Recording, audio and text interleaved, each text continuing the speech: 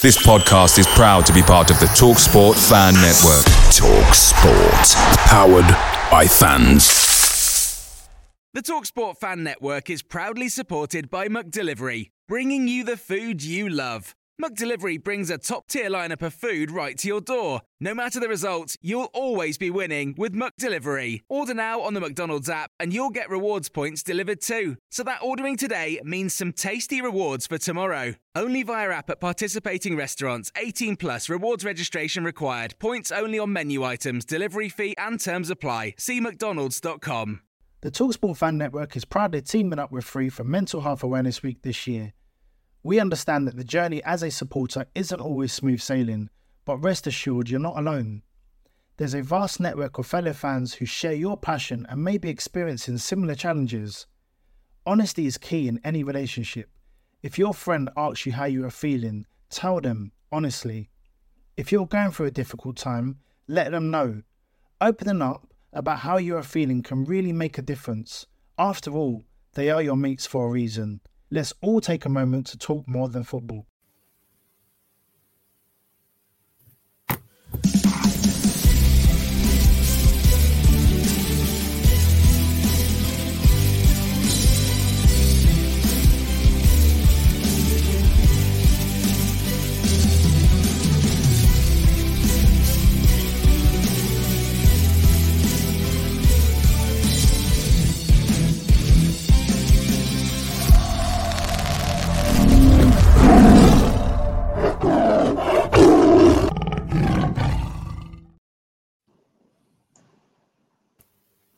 Welcome everyone, thanks for joining the To Hull and Back podcast sponsored by 6 Yards Out and Pearson's Bar in Hull, and tonight we're joined by Will and Matt. So how are you guys doing? Very well, pal. How are you? Very well. Not too bad. Not too bad. Well, I am delighted to be talking about England again. We've got through the first knockout stage of the World Cup, but we're also going to be touching on a little bit about Hull City returning to playing action, because England are playing Saturday evening, and then we've got the away match at Watford in Sunday afternoon. Well, yes. So, I've seen a lot of debate on Twitter about whether it's club or country that comes first. So I guess that's the first question. What do we feel on that subject? Because I know it can be a bit controversial. You refuse to choose. Okay. Well, that I expected you might say, it's City or nothing. So that's interesting. That's nuanced. What about you, Matt? City all day. The amount of conversations I'm having with Dad where we talk about what we prefer. Like, you always have these things at work or you're at the pub and they say to you, would you rather see City win the Premier League or would you rather see England win the World Cup? I won't even get to the second part of that question. I'll be like, yeah, City all day. But I still love England, don't get me wrong. It's the less likely one to happen. Yeah, exactly. yeah, good point. But I'd say yes, City.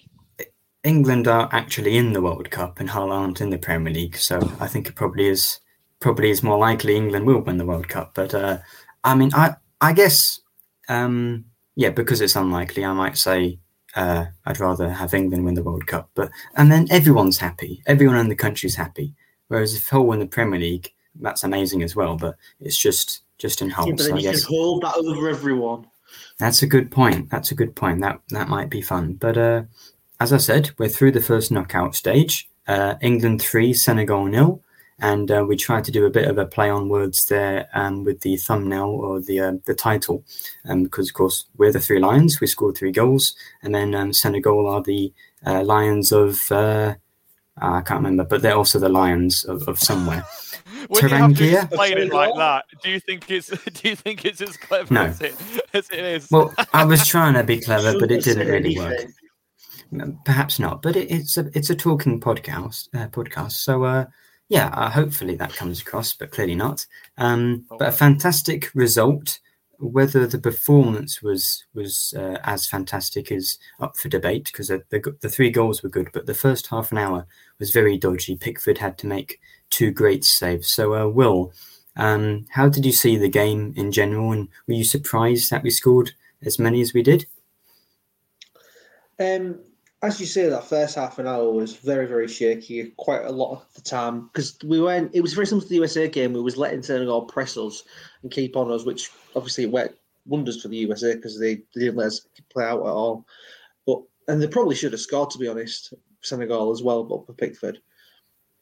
But once England got that goal, it just seemed to kill Senegal's belief completely. They didn't seem to be wanting to even attempt to go further again at that point. And I think the first goal did it, but once the second goal went in right on half time, it did fully just end the game as a contest because the second half was kind of a stroll. They didn't really push forward the way they had in the first half. England just controlled the ball. Once they got the third goal, they knew they could just coast the rest of the game. Mm-hmm. Yeah, so what about you, Matt? Because I remember a lot of people before the game were talking about how difficult the match was going to be. Senegal getting through a fairly tough group, and then, of course, they're the AFCON winners. So just same question to you. Were you surprised at the great result?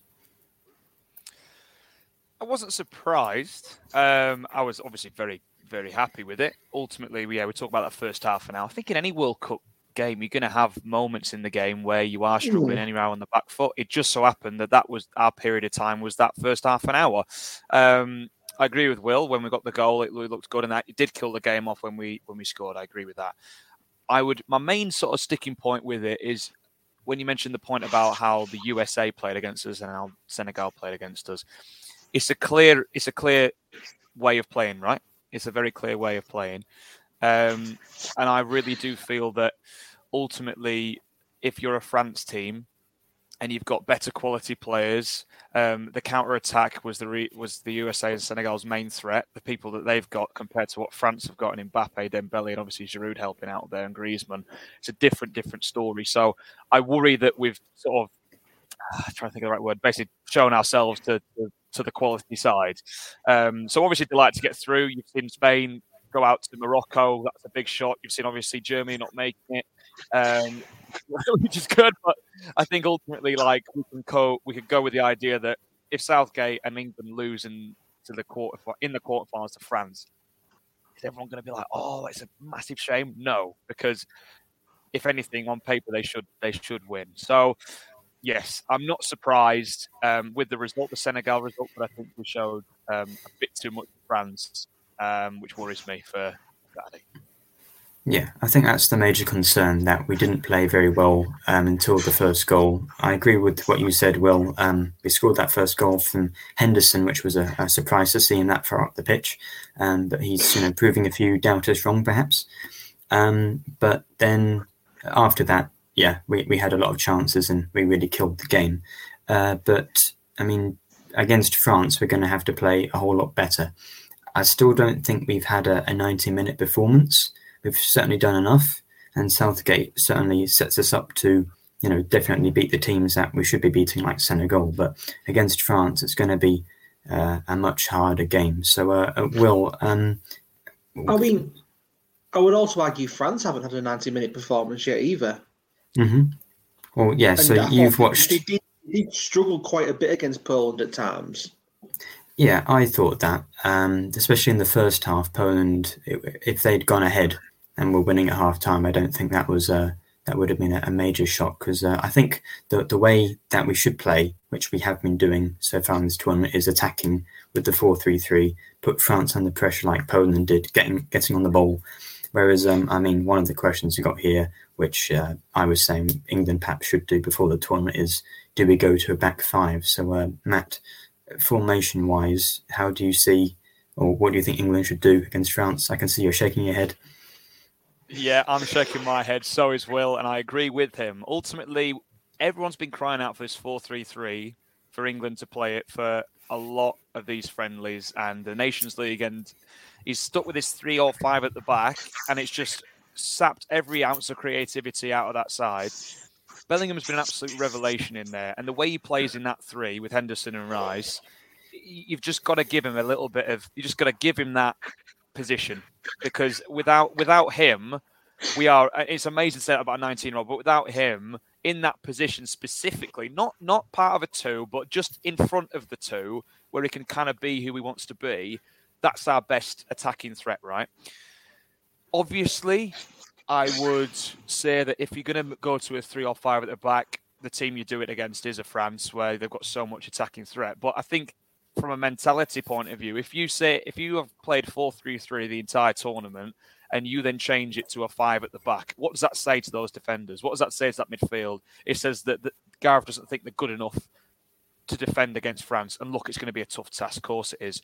But I personally think that you stick with what's worked, you stick with what's exciting. We're the highest goal scorers, so stick with what we're good at. Like, the defenders are not going to improve overnight, so why don't make the most out of them? Like, we're not going to win this game 1-0. We're going to win it 3-2. So I think we need to be wary of that.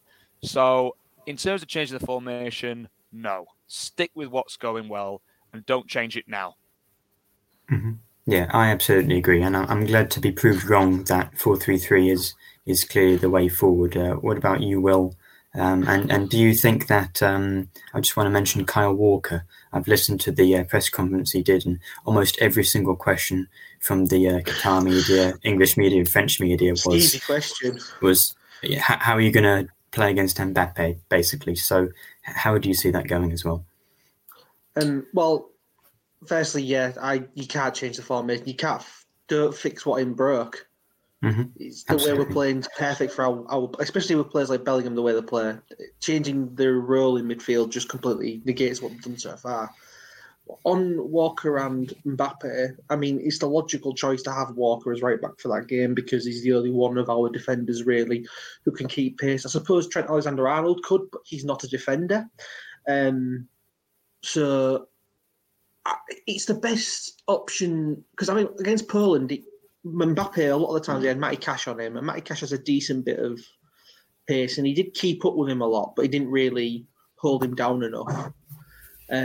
I think it's going to be a case of Walker just needing to maybe let him know he's there. Is the best way of putting it. First of all, the old cliche. If you're going to go past me, I'm gonna let you know. And the thing is, because none of the players have a booking, it actually kind of helps England a bit as well because they know the guy gets suspended.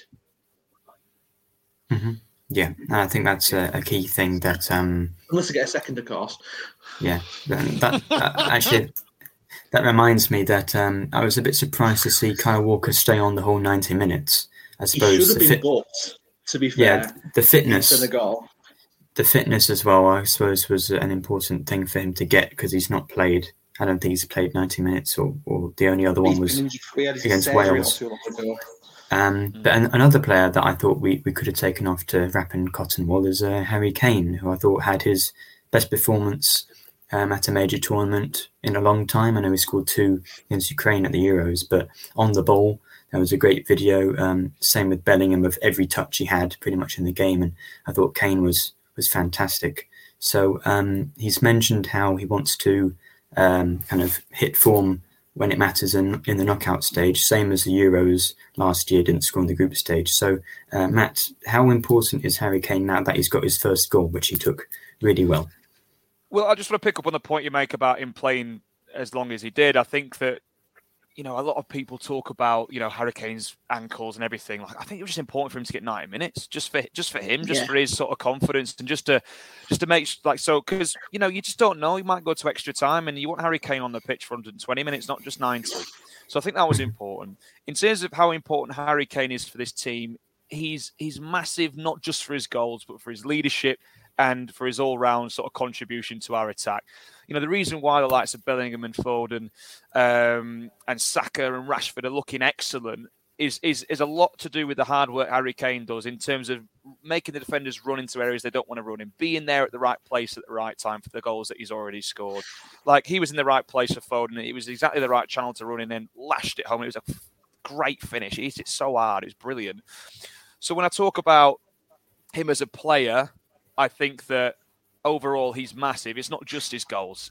And despite him being such a lethal finisher, it's not just his goals. So I think he's massive for England. And as I say, that 90 minutes the other day will give him a real confidence. And the players around him trust him. When he can put the ball in the right areas. The goal he scored, none of the England players were looking at him going through on goal with any doubt, I don't think. They were thinking, right, let's just run to the corner because they know we're going to score.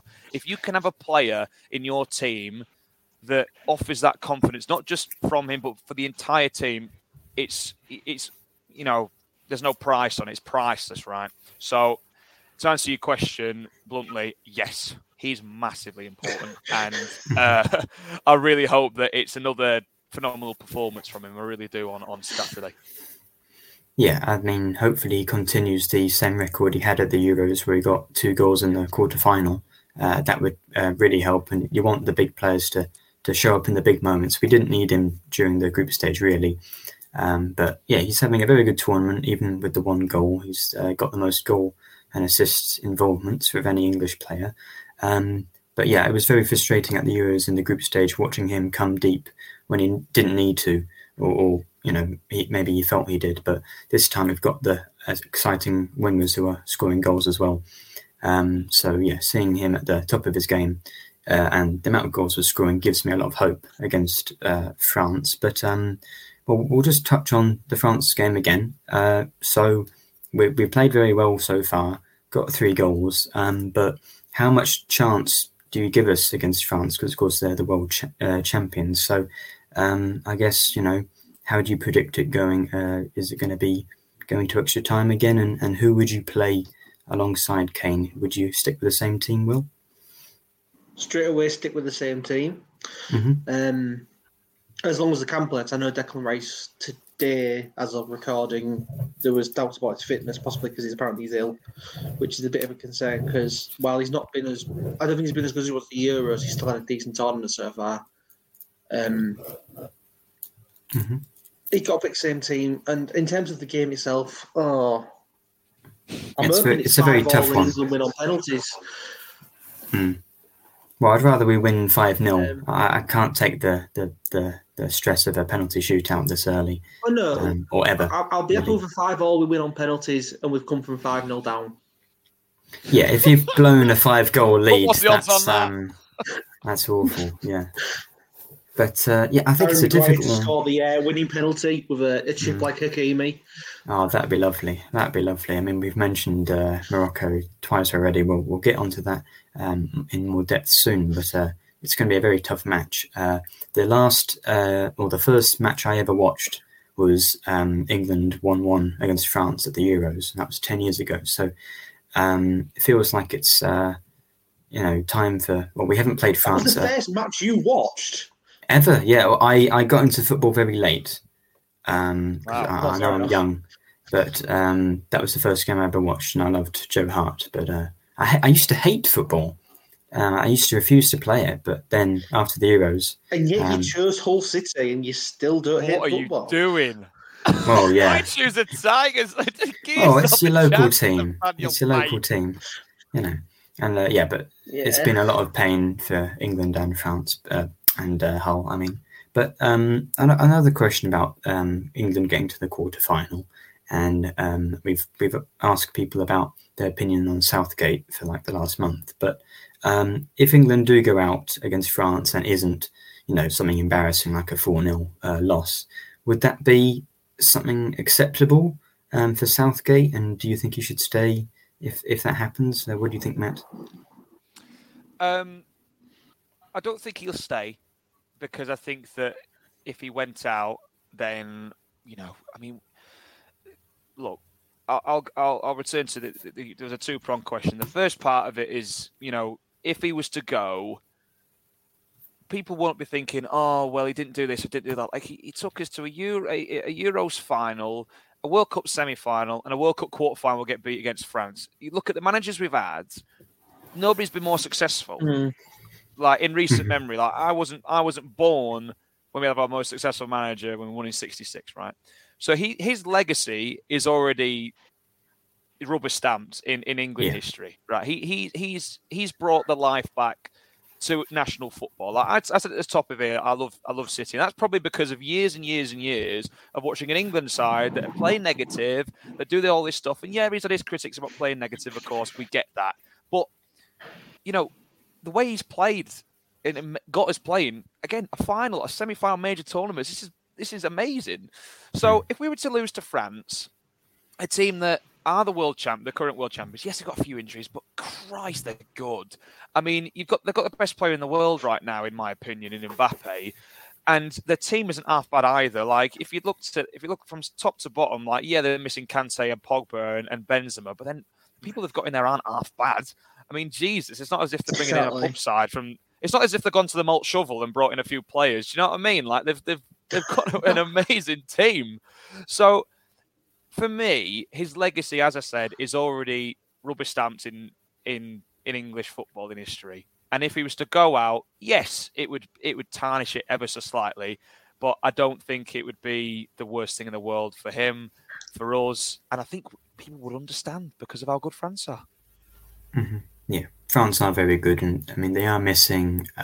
Was it Kante and Pogba and Benzema? Kante, Pogba, Benzema. Yeah, exactly. Those three. The three of the best players. But as I said there, it's sometimes you can take 5-6 players out of a team sometimes, and you just need that one player. I mean, Mbappe, as soon as he got the ball, who did they play? It was Poland, wasn't it? Like, Poland. That third goal where he got the ball one touch out of his feet and just drilled it as hard as I've ever seen. Both were great. Yeah, it's brilliant. It's like side foot as well. You don't get much power side foot, but you just lashed it past Szczesny, and you just thought to yourself, Christ. But I was just going to make a very quick point. People are talking about Kyle Walker and Mbappe like it's like World War III, right? Shaw and Dembele. Like, that's another. If Mbappe can't get the ball, like, I don't think in terms of like the gap between, like, Walker and Mbappe, clearly Mbappe is superior, right? But the gap isn't massive. In my opinion, the gap between Dembele with his pace and he's just gunning towards a goal, and Shaw is a lot more. So I think that people will be focusing on that. But I think if France were to score, it'll come from that right side. I really do think it'll come from that right side, and Mbappe might be in the end of it, of course. But I really do think that is the biggest weak point in our team. But yeah, I would also look at there's two that no one else has gone about at the moment, and that's Saka versus Hernandez and Koundé versus Foden. Yeah, I think we've got to be confident in our players, and a lot of people have been talking about Mbappe and are the England defence scared of him, but Kane's a great player, Foden and Saka. Yeah. France, if our weakness is our defence, you can argue that's also France's weakness, is their defence. It's not as good as it could be. It's not as tight as it could be. Mm-hmm. Yeah, I think Alex makes a good point there about the swapping, and I was going to kind of make a point in a similar vein. Like, Mbappe's not just glued to that side. Like, he can play anywhere. Whenever he gets the ball, You're talking about him against Walker. It's him against Maguire. It's him against Stones. It's him against Rice. It's him against Shaw. It's him against Pickford. Like, they're all going to be mind blown by this kid because he's amazing, right? So obviously Walker's going to be dealing with most of the game, right? But I think Alex, you made a comment, so made a good point in that, like, he's not just going to sit there. Like, he's a threat all over the park. So It's going to be tough, lads. But just need don't to know in this tournament. Just need to have Deschamps just suddenly benches him at the last second, like he did, like Ronaldo did. Oh yeah, there was a nice sort of 20 minutes yesterday when I saw that Mbappe had missed training, and that got me very excited. But then it seems like he'll be playing. But then I hear that Declan Rice has missed training as well, which is very scary because I think he's one of our best players. Yeah, him and Callum Wilson apparently were ill. Well, hopefully Rice is fine because and Wilson too. But Rice, I don't think we have a very good replacement at defensive midfielder. I know Henderson can play that, but then Calvin Hill. It's probably Calvin Phillips. Yeah, I mean Phillips has played well, but I'd much rather have Declan Rice there. I don't think he can even. It's a problem with that one. He's another player who's not played at all. Yeah, you wouldn't really trust him. Be there. You wouldn't trust him against France, would you? I was just going to mention on that midfield. Ultimately, Southgate went with the idea that he'd have Bellingham, Rice, and then Mount. Right, so that was the three, and that's why he started the first game. He didn't actually think that Bellingham was going to play. He played so well against Iran that he thought, right, okay, and he was, to be fair to him, like Southgate was proactive and said, look, I'm going to change it up. And I'm going to make the most out of our best player. So the actual replacement for that midfield is Henderson. So Calvin Phillips isn't just a backup; he's the backup's backup. So that's the worry. Because he's not played. So that's where I think that I do hope that Declan Rice is fit and well because he's integral to that midfield. He really is. Yeah, absolutely. But I will get us to talk about exactly how we think the game's going to go with our predictions. I mean, it's so difficult to predict because I think any other England team at the previous few tournaments or World Cups, if we were up against the world champions, I'd say that England haven't got a chance at all. But with Southgate, with the defensive solidity we've had compared to France, who I think have kept no clean sheets. We've kept three in a row. We're the top scorers, so I think we have the best record at the whole tournament, and we've just beaten a very good team in Senegal and made them look kind of average. So, we do have a chance. I think maybe it's like 45 for England, 55 for France potentially, but I think if we can get through the first... It's a lot of goals, that. Well, yeah. Percent, I mean, the chance of winning. But if France beat us by 10 goals, that'd be kind of bad. And there's a goal every 30 seconds. But I think if we can get through the first half an hour, which has been sort of our worst time, I don't think we've scored in the first half an hour yet, have we? Against Iran we did. Well, but then didn't we score after half an hour and then... no, it wasn't that early, was it? Maybe it was. I can't remember. But we have struggled against the better teams to do that. So I think if we can get through that first period, I think we've got the attacking ability to break them down. But hopefully we're just still in the game after then. So on Joel's fellow podcaster, his sweepstake, I've put 2-1 France, but I'm just playing the odds there. So that's what I'll say, but I hope it's not true. But what about you, Will? What's your prediction? And you don't have to if you're... doing you at 5-5 with Harry Maguire scoring the winning penalty. Okay, can I have a serious prediction? This is a serious award-winning podcast, okay? Drop that in. How long's that take? 27 minutes? Do you want me to grab the award while I'm here? It's right up there. Go grab the award, Will. Absolutely. Matt, what about you whilst he's gone? Well, to be fair, he's right back. Look at that. Oh, yes, that's lovely. Audio listeners will love that. Yeah. So, very good. Well, just an England win after extra time. Is that it? Because it will be very tight. I think. Know. Yeah. I really have not. I have not a fucking clue how to call this because it's very difficult. This is the peak of the quarterfinals. Even ignoring the fact it's England, it's the pick of the quarterfinals. It is. I mean, Netherlands, Argentina's got a history, but Netherlands haven't been as good in the last few tournaments. Well. But I think we've got the Mbappe factor and the Mason Mount factor, of course. So it is definitely the most exciting. That's just a joke, Matt. Please don't leave. Well, I will push you for an answer. I'll push you again. 2-1 England after extra time. Yeah, that's what I like to hear. Alex has gone 2-1 France, so we won't be inviting him back on. And what about you, Matt? Well, as I mentioned before, I think it's going to be a high-scoring game. I do think it'll be exciting. I do think it'll be 3-2 to England. I'm feeling positive. Like, if you looked at it on paper, you make a good point, Nathaniel. Like, we're the highest scorers and we've kept clean sheets. So, we look good. I think it's the natural English persona and opinion that it's pessimistic about us in the knockout stage because of our history. I can't be optimistic. You can't because we've had so many years of hurt. There's a song about the years of hurt. Do you know what I mean? So, 30 years. Of course, now. 30 years. It's a bit more now, So naturally, we're going to have this perception that, any good team we face, we're going to struggle against. But look, I'm going off what I've seen so far.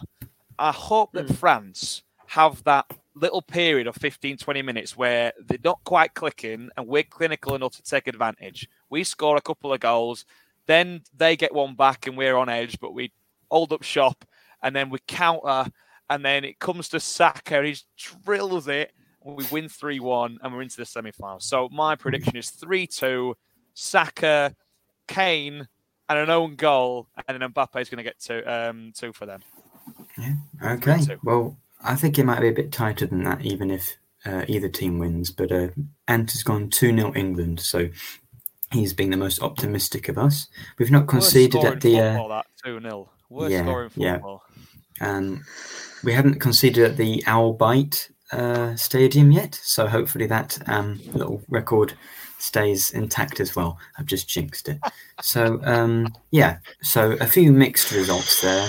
I'm saying France will win, but you two are going for an England win, which is positive. So we'll look at the other quarterfinals round of 16 games, because it's been an exciting World Cup. I think it started very poorly, lots of 0-0s, especially at half-time, but it's got more exciting since then. So I've got the results up on the screen because it's a very professional thing to do.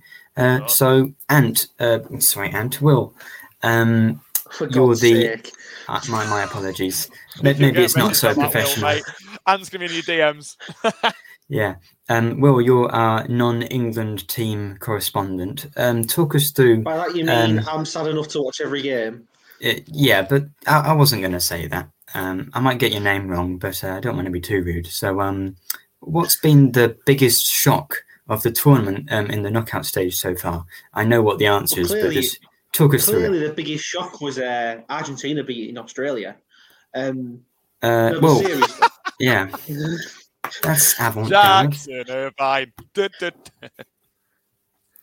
Miss that guy.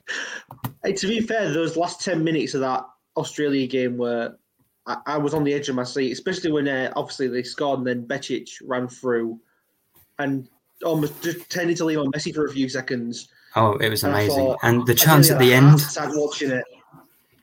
There was great save from Martinez from goal. Yeah. Was it Qua or something who's going to Newcastle, the Australian young winger, perhaps? Yeah. So that was a great game, actually. It's a good thing to mention. I was devastated in the end. Yeah, but talk us through the main one, Morocco-Spain. That was a big shock on penalties. I loved it so much. Yeah. Watching Spain try and pass it around like they always have done for the past 15,000 years. Constantly just passing around. They did over. I think it was. They did well over 1,000 passes and had one shot on target in the main game. That's really rubbish. That's appalling for a start. But I think one of the other reasons that they had such a bad time is that Morocco defensively were absolutely fucking superb. They just left everything on the pitch. And you think, they're knackered going into penalties. They've done everything. They've thrown everything at them. And you'd think Spain had never touched a football in their lives in that penalty shootout. Yeah. Ant has said that Spain sound like a Shota Arveladze team, passing it around and not having a shot. So I think that's probably appropriate. But that is the most appropriate comment I've ever seen. That's perfect. No, he's right. He's not wrong. So I think Morocco there proved that tournament football being boring and playing for perhaps a draw and winning on penalties is the way to go. Japan had a sort of similar tactic, perhaps. I mean, they drew the game against Croatia, but they lost on penalties. Penalties were awful as well. Yeah, so I think Spain are becoming England, really, aren't they? They've lost the last three tournaments. Three in a row. That's amazing. That's amazing. And as Alex and apparently said, Luis Enrique, I was going to say you put it on the screen, but Luis Enrique said, "You're not coming on the plane unless you've taken 1,000 penalties as practice." That they sounds. Worked, didn't they? But clearly, I mean, that's probably a similar thing of what England players used to do, just take a lot of penalties. But it's the psychology. I doubt when these Spain players were taking 1,000, they walked to and from the halfway line and took them every time. And had that awkward pause where you had to walk up. That's the most important thing, isn't it? They'd lost it when they hit the post in the final second, in my opinion. Sarabia, he hit the post, and you looked at his face after he hit the post, and you just thought, I'd imagine he thought to himself, "It's not our day," and he was the first penalty taker, so he sets the tone. Yeah, I was surprised he took one. I know. And when he hit the penalty post again, more surprised at the first one. Yeah, it hit the post again. So it was almost like it's that classic cliche in football. It just wasn't good. It just wasn't our day, right? But it's totally right. The fact it's a mentality game, that penalty shootout. You could have the best players in the world miss penalties. Ronaldo, Messi miss penalties. Or Messi missed a penalty. Do you know what I mean? Like it happens, and it's all about your bottle and how you cope with it. Like Morocco players would have thought to themselves, "This is once in a lifetime." That's probably why Hakimi thought, "So you know what? I'm going to wrap myself in the history books and do a Panenka penalty to win it against Spain." I mean, what a cheeky bloke! But I just think ice that running through his veins. Oh, absolutely. Mate, brilliant. Cool customer. But it's been good. And I think I'm going to make a quick shout out point. Brazil. Oh my Jesus Christ. Like that third goal, I actually went to it. There's a fan park next to Wembley called Box Park, and my housemate is Brazilian. He's a really good friend of mine. So we went to the game, and when they scored that third goal, then Richarlison was doing a seal impression, knocking the ball up his head, and then it just turned instantly, and it just went bang, bang, bang, goal. I thought, oh my God, you can't teach that. That's just like players that are on one wavelength. It was unbelievable. Chemistry. I mean, they were amazing. So, you know, they lost against Cameroon, but they played a second team. They played Dani Alves, right? So, but when they play, you know, knockout football is where it gets serious. And to go like that and play as well as they did, score 4 pretty amazing goals. I mean, I know they got the penalty, but the others were pretty excellent. To do that and completely dismantle South Korea says a lot about their chances. I predicted them to win it, and you know, whoever faced them in the finals can have a really tough challenge because I mean, the way that they attack is unbelievable. Similar to us in that they rely on their attack because their defense isn't the greatest in the tournament. But Christ, you can't stop them from scoring. I mean, Will, did you watch the Portugal game? Because I didn't. I was shocked to see Switzerland concede 6 and see that Portugal scored 6, and talk about Ronaldo as well. I did see the game. I was also very surprised in Switzerland. I thought Switzerland were as poor as Portugal were. Fantastic going forward. But yeah, hearing just before, I think it was about the time that the Morocco-Spain shootout was about to start. They came on that Ronaldo wasn't going to be playing. And personally, as someone who, I'll be honest, I can't stand Ronaldo, I was very happy with that. But it turned out to be a very good thing for Portugal because they suddenly were playing like a team who didn't have to have a focal point, who they kind of relied on a lot of the time. They were playing very nice free-flowing football.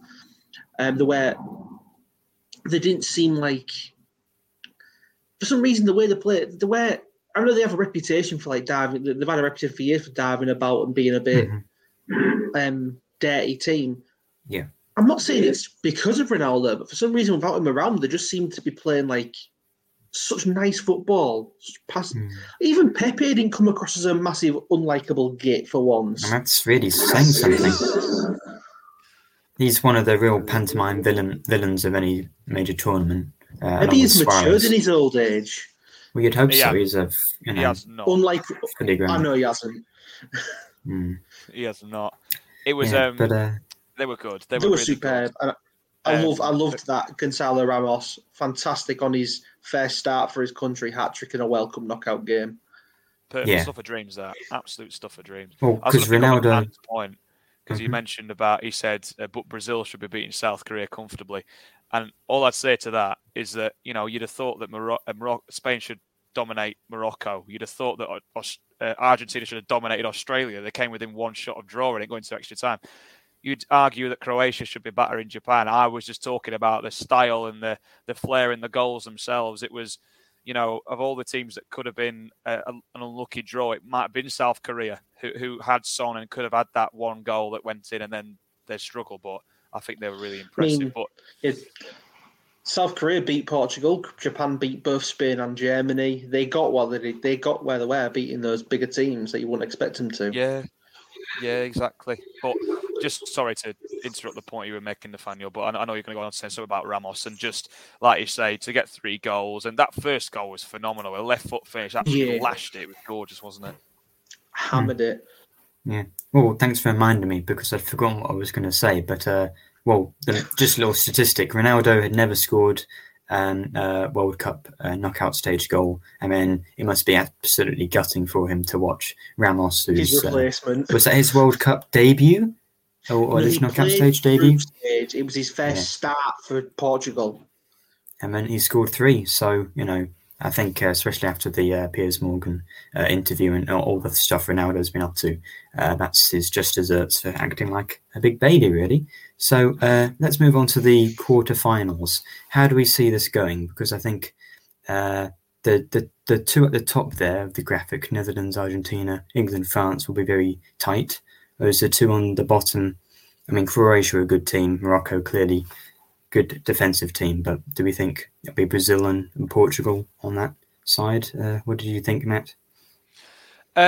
Brazil or Portugal on the bottom side. So I think that, I mean, it's an easy thing to say that Brazil and Portugal are going to go through, and that would be an amazing semi-final. That Brazil against Portugal is sort of Neymar against. They're not in the same side of the draw. Oh, apologies. You know, it would be my bad. So I'm thinking because we. Oh yeah, of course, because we played. That's Nathaniel's fault. That. no, that's my fault. I didn't read the lines. No, that's fine. I tell you what, I'll cover the left side. Well, if you want to cover the right, so between Brazil and Croatia, I think that Brazil, having just given them a big rap, I think they'll dominate Croatia and they'll have too much going forward. So they should go through. Naturally, it's a World Cup, so you just don't know, but I think they should. That Argentina game against the Netherlands is so tasty. It's unbelievable. Like, I can't wait to watch it.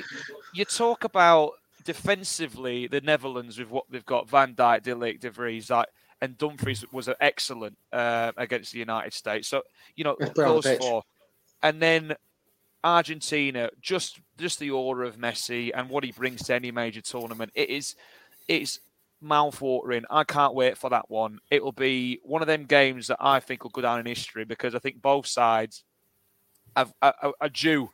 Obviously, are due a sort of a major tournament victory. I don't think the Netherlands have won it, So Argentina haven't won it for a long, long time. And Messi's obviously, it'll probably be his last World Cup. He might get last World Cup where he really contributes. So it's going to be an absolute powerhouse, that. But I do truly believe that the Netherlands will go through. I just think that, Argentina will rely on that Messi factor.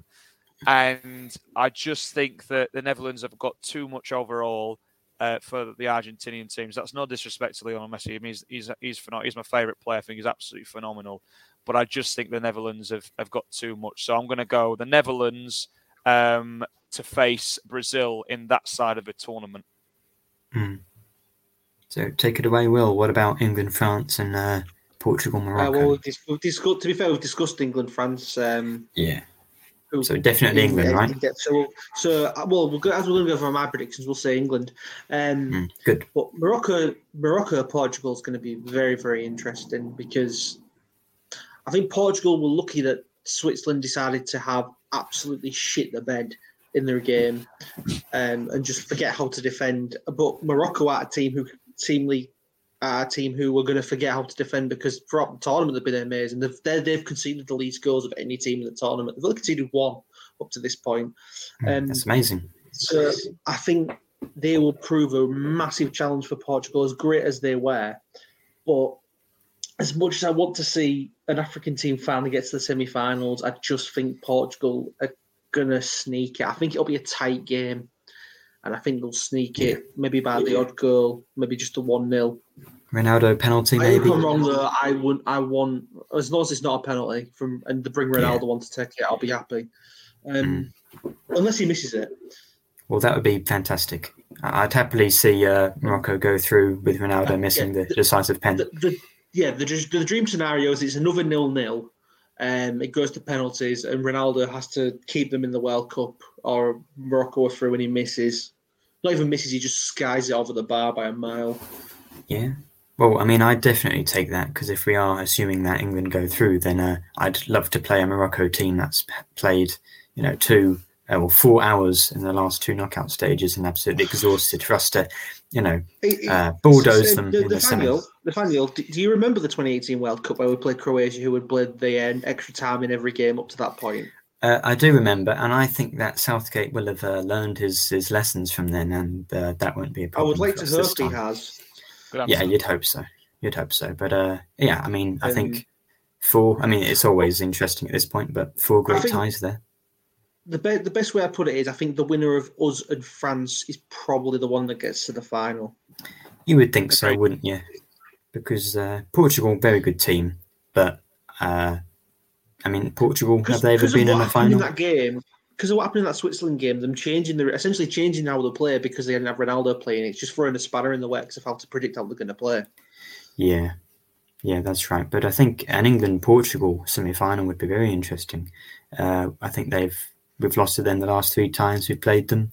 I think that's probably a more bitter rivalry in recent major tournaments than us and France, because we don't play them that often. But Portugal was the 2 penalty shootouts in 2004, 2006. So, I mean, this is assuming a whole lot happens. But if that does end up happening, that tie, it would be nice to get some revenge. But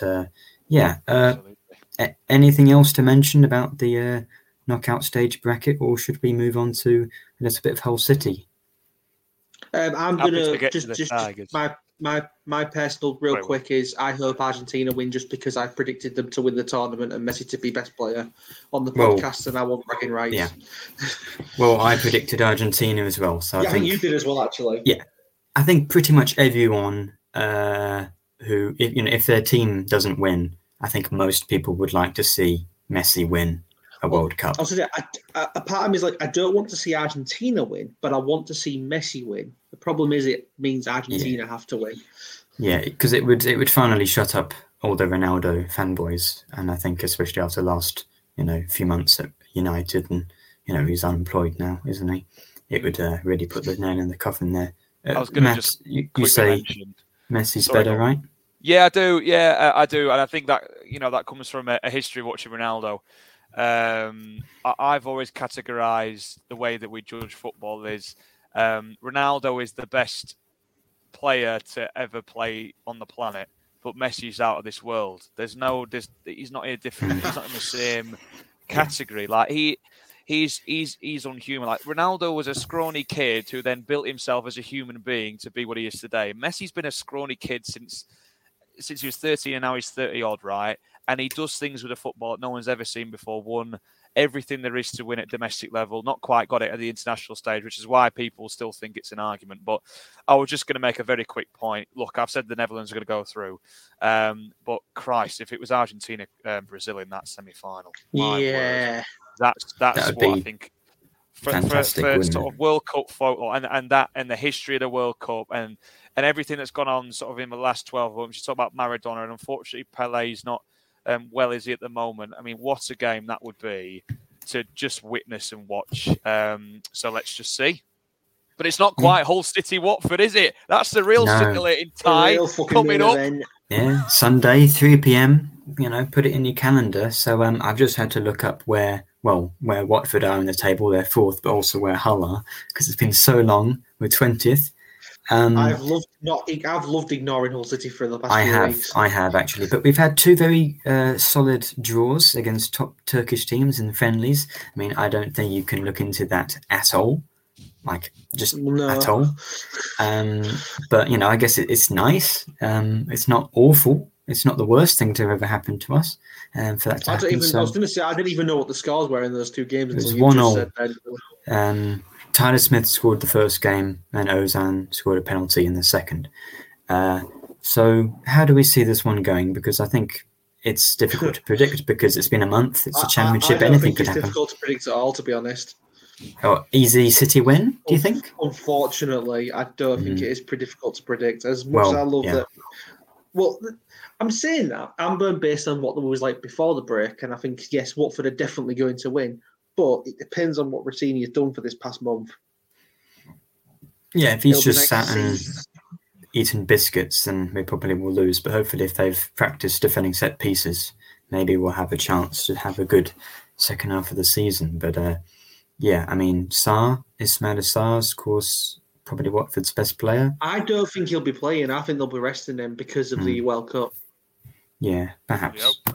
Well, here we go. Ant has said that Sarr won't be playing, according to the Watford podcast. Do not scratch your eyes. So, go listen to them if you want, I guess, to hear about Sarr in particular. But, I don't know how this one's going to go. It's been nice not having to think about how City are so bad. But I guess it's difficult to predict a lineup because, it's been a month. Maybe Rossini's changed tactics. But what about a prediction?